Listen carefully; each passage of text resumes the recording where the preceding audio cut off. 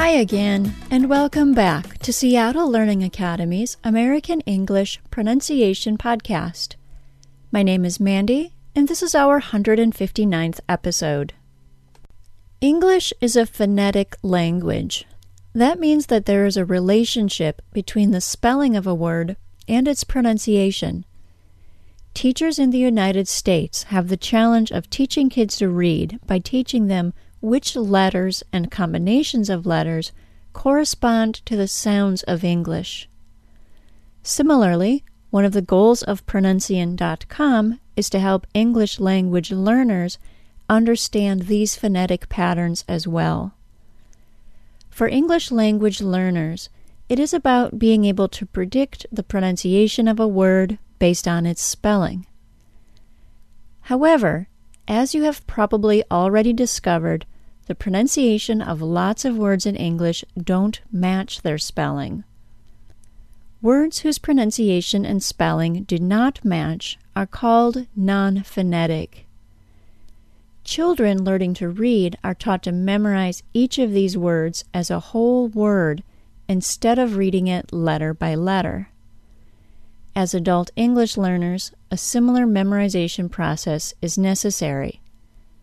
The pronunciation of words that are not pronounced as expected must be memorized. To help you, each sound lesson on Pronuncian.com includes a non-phonetic word section. This section lists the most important words of English that are pronounced with a sound, even if the spelling makes it look like it should be pronounced differently. For example, a classic non-phonetic word is the word said. According to its spelling, the word said should be pronounced as said. It should rhyme with the word paid, but it doesn't. Instead, the word said is pronounced with a short E sound and rhymes with the word bed, as well as the word instead. Since the word said is non-phonetic, it is included in the short E lesson, along with the words says, friend, guest, and again.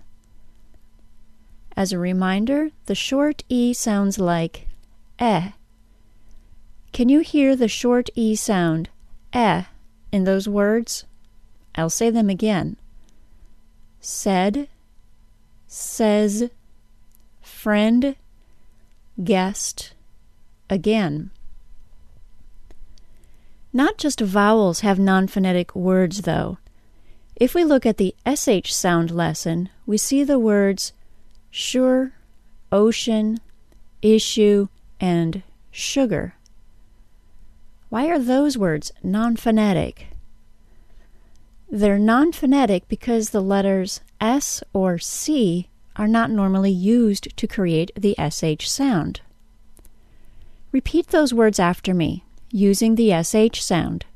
Sh, sure, ocean, issue, sugar. Let's do one more example. The OR sound is pronounced or. Its common spellings are OR, as in the word corn, ORE, as in the word more, OAR, as in the word board, and the letter W plus AR, as in the word warm. However, the words for, F-O-U-R, floor, and door are also pronounced with the OR sound. Since they don't fit within the common spellings, they're considered non-phonetic. Repeat those words after me using the OR sound. For, floor, door. To help you remember the concept of non-phonetic words, I'll have you repeat these examples after me again. Short E, said,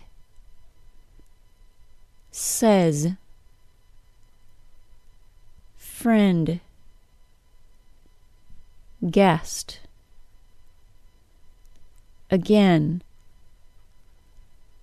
SH sound, sure, ocean, issue, sugar. OR sound, for, floor, door. Just like kids learning to read in the United States, you'll need to memorize these special words, and we've created material to help you do exactly that. First, you can find the lessons for these sounds from the links we've added to this episode's transcript page. Just go to www.pronuncian.com/podcast and click episode 159. Also, lessons for all of the sounds of English, including their non-phonetic words, are included in our second edition of pronunciation pages. If you don't want to buy the whole book, the lessons specific to the short E and OR sound are also available in English or in our Spanish version of our Vowels e-booklet, and the lesson for the SH sound is included in the Spanish or English version of our Fricatives e-booklet. You can find information about these products by going to www.pronuncian.com and clicking Products on the right-hand side of the screen. Don't forget, without people purchasing our materials, we would not be able to continue this free podcast. So please help support this show by making a purchase from our products page. That's all for today, everyone. This has been a Seattle Learning Academy digital publication. Seattle Learning Academy is where the world comes to learn. Thanks for listening. Bye-bye.